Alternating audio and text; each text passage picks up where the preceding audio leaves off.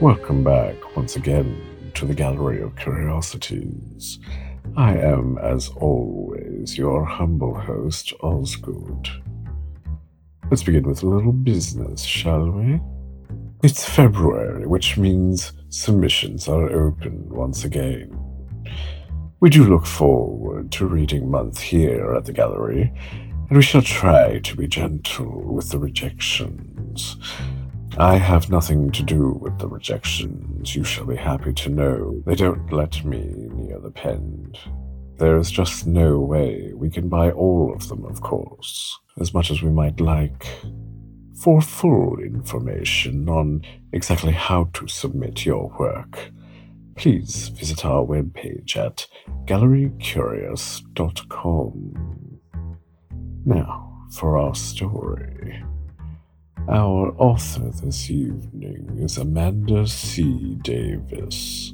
Ms. Davis has an engineering degree and a fondness for baking, gardening, and low-budget horror films. Her work has appeared in Pseudopod, Cemetery Dance, Year's Best Weird Fiction, and others. You can find out more about her and read more of her work at amandacdavis.com. It will be read for us this evening by Miss Mimiel Merrick Montoya. Dear George, Love Margaret by Amanda C. Davis. My dearest George, only an hour ago I watched a train pull away from the station, and already I am compelled to send my words of love. How will I tolerate these long years without you? Already I miss your voice, your comforting presence. I will bear up, but, my love, I will count the days. The automaton you bought me has made itself at home, it seems, and taken the liberty of commanding the household. It considers the maid inadequate and the cook barely tolerable. George, how can a machine judge such a thing as cooking? Lord knows what happens to the samples it ingests. Forgive me, I know you think I am too often crude. Consider me distraught at your absence and think kindly on my flaws. The automaton is insisting that I help close up your room so that it may be easily prepared upon your return. This I can do gladly, although working so near to a bronze monster will try my nerves. Do not think ill of my repulsion. I know you only meant well. For the sake of my love for you, I will control my emotions. Let him be bronze, I will be steel. Forever yours, and terribly lonely, I remain, your wife, Margaret.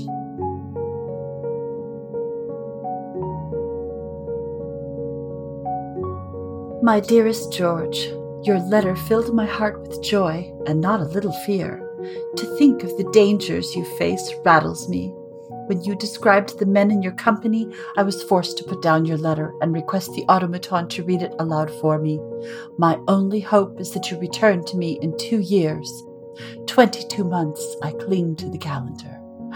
I cannot bear the thought that you might be prevented. The bronze man has invented a calculation regarding your chances of survival. When I told him quite forcefully that I did not appreciate his efforts, he grew still in the manner of a chastened child. I am under no illusions regarding his emotive capability. I deny them utterly, and yet he performs an unsettling simulation. Enough talk of metal monsters. I shall speak instead of fleshly ones. Your parents are thriving and lavishing their favor upon your brother, the good one, who did not marry a schoolteacher's vulgar daughter and did not head west for the promise of a better life. Forgive me, the thought of them sets me to boiling. I stand strong with you, my love. We stand together, though many miles apart. May we stand beside one another soon. Your devoted Margaret.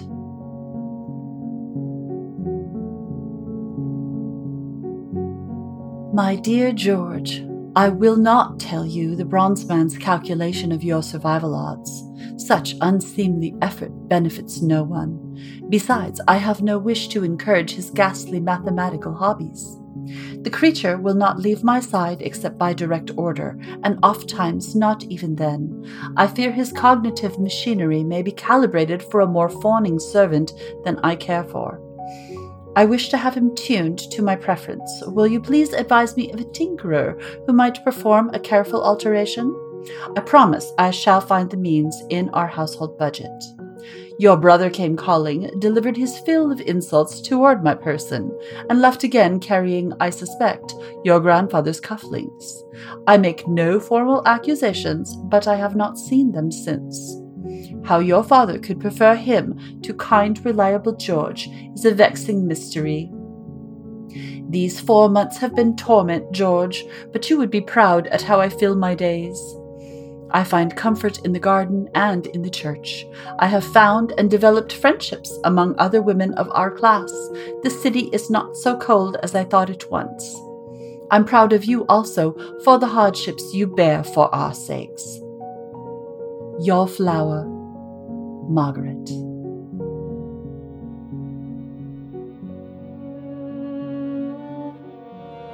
My dear George, when next you embark on a hunting excursion, I beg you to keep the details to yourself. Your description of the buffalo killing and everything done to its poor corpse quite turned my stomach. As you see no value in proper care of my bronze man, I have rolled up my sleeves and taken the steps that I must. Many of my friends and their husbands have some interest in automation. They were good enough to loan me several relevant books. After many long hours of study and more than one grave mistake, I have successfully altered the bronze man's persona. He is more independent, less critical, and to my great relief, he no longer samples the cooking. George, you might have warned me of his waste disposal methods. I would have learned eventually. The summer grows long, the months pass without news of you. Please, my husband, remember me. Loving and trusting, Margaret. My dearest George, I beg you to forgive me for the impertinent tone of my previous letters. I fear the strain of your absence leads me to forget my place. If it is your wish, I will make no further adjustments to the bronze man, and I truly and humbly welcome any details of your adventures. You are risking so much for our sake, I can do no less. I am pleased to hear of your successes out west. I pray daily for your safety. Every day brings us closer again. Your brother has been by again, and this time I observed him pluck a figurine from the mantel and put it in his pocket. When I made it clear that I had seen, he claimed that it was his, and he had been meaning to reclaim it. I did not prevent him, but I write this so you may confirm or more probably refute his story. If the figurine is in fact yours, I shall call upon your brother and snatch it again from his mantelpiece. It is the ivory figure of a shepherd inlaid with gold. Please do reply. I am anxious to confront him. Be safe, my darling. Your contrite and ever-loving Margaret. George, stop. Terrible accusations regarding finances. Stop. Please wire explanation. Stop. I do not know what to make of it. Stop. Postscript. I love you. Stop. Margaret. Stop. George, please write to me. Stop. Very worried. Stop. Margaret. Stop. George, while I am still very anxious to hear what you have to say for yourself, I have ferreted out the truth and must, as a dutiful wife and once trusting woman, confront you with it. After you accused your brother of theft, I, of course, visited him at once. I took the bronze man along in case of trouble. I admit this was against your wishes. In light of what I learned, I do not regret it. The figurine was not upon his mantle as I had hoped, so I, very sweetly, inquired as to where he had it. He looked stunned. When I told him that I knew it was yours, and that he had boldly stolen it, he threw back his head and let out a hard laugh, the likes of which I have never heard from him. He began to describe in wretched detail a slanderous story, a story about you, George, how you had sunk into debts by gambling and vices even more vile, how you had settled for a wife with a small dowry so that you might pay down enough to allow you to escape west, where your creditors might not reach you, how your brother had been slowly paying off your debts with things stolen from your own home, from our home, so that I might remain unmolested and the family name untarnished, how you had little inclination to return to us. I could not believe any of this, and said as much, and I and the bronze man left in a fury. We went immediately to the telegraph office to wire you for an explanation, which you, of course, passed off with a blithe reply that I should not worry. I should not worry. Either our finances are ruinous, or our family a den of treachery. This could not go unexamined, and I did not allow it to. George, I have met with your creditors. I know all, whether by my own charms or by the very significant presence of the bronze man. I have obtained detailed accounts of your debt. You will be pleased to know that a schoolteacher's daughter is well equipped to do sums. You will be less pleased to find that she can read and therefore discover where your wayward finances have gone. By the time you receive this, I will have been selling your personal effects in order to pay your monstrous debt. I trust you will have little need of them until you return east, if indeed you do, and I will rely upon your brother to spare any family heirlooms from the pawnshop. No wonder your parents thought so ill of me, and so well of him. We are colored by your shadow. If you have any wish to regain my affections or explain yourself, I encourage you to act with all haste. Margaret.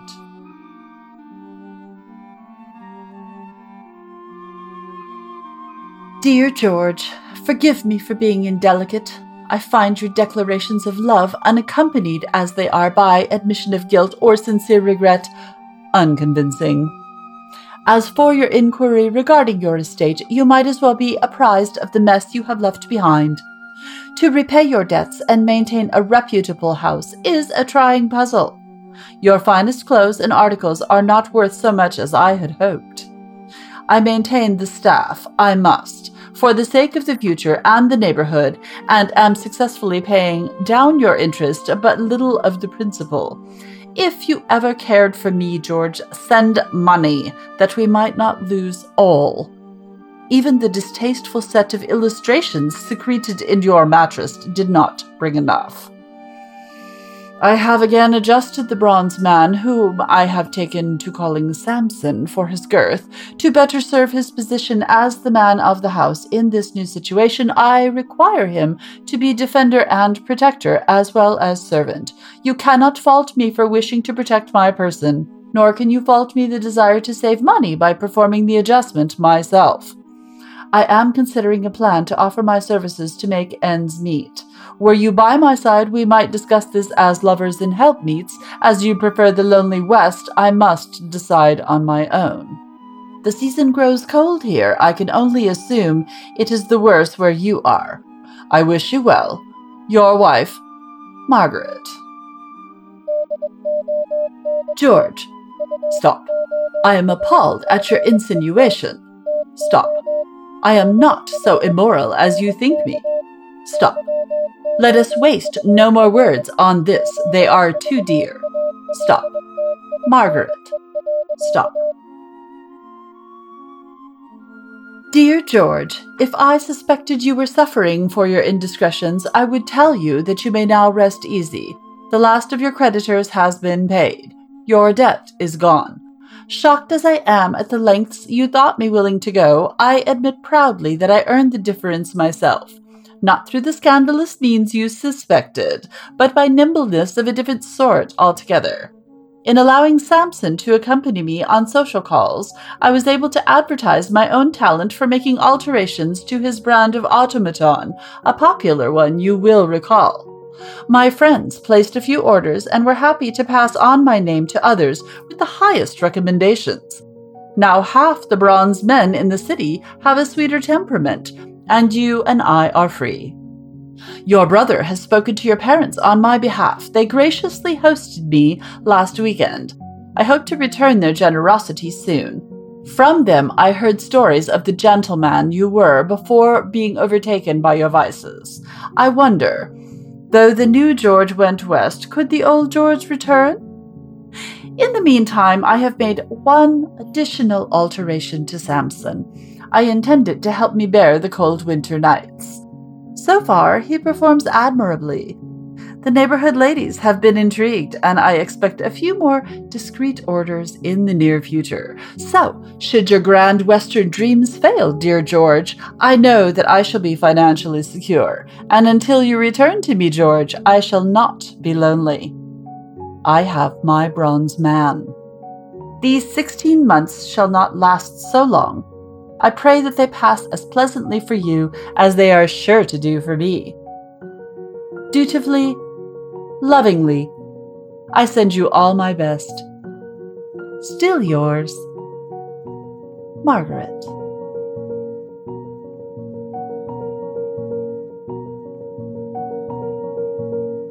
Well, a very enterprising young woman, no doubt.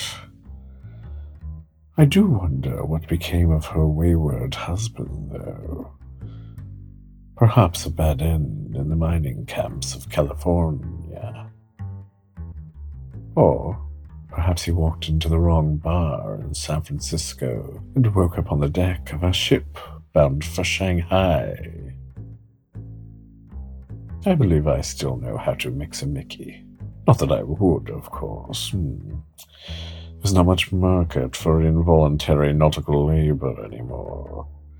Everything is so regulated these days. But that is a story for another evening, I think. For now, it is time to close. Do come visit us next time at the Gallery of Curiosities.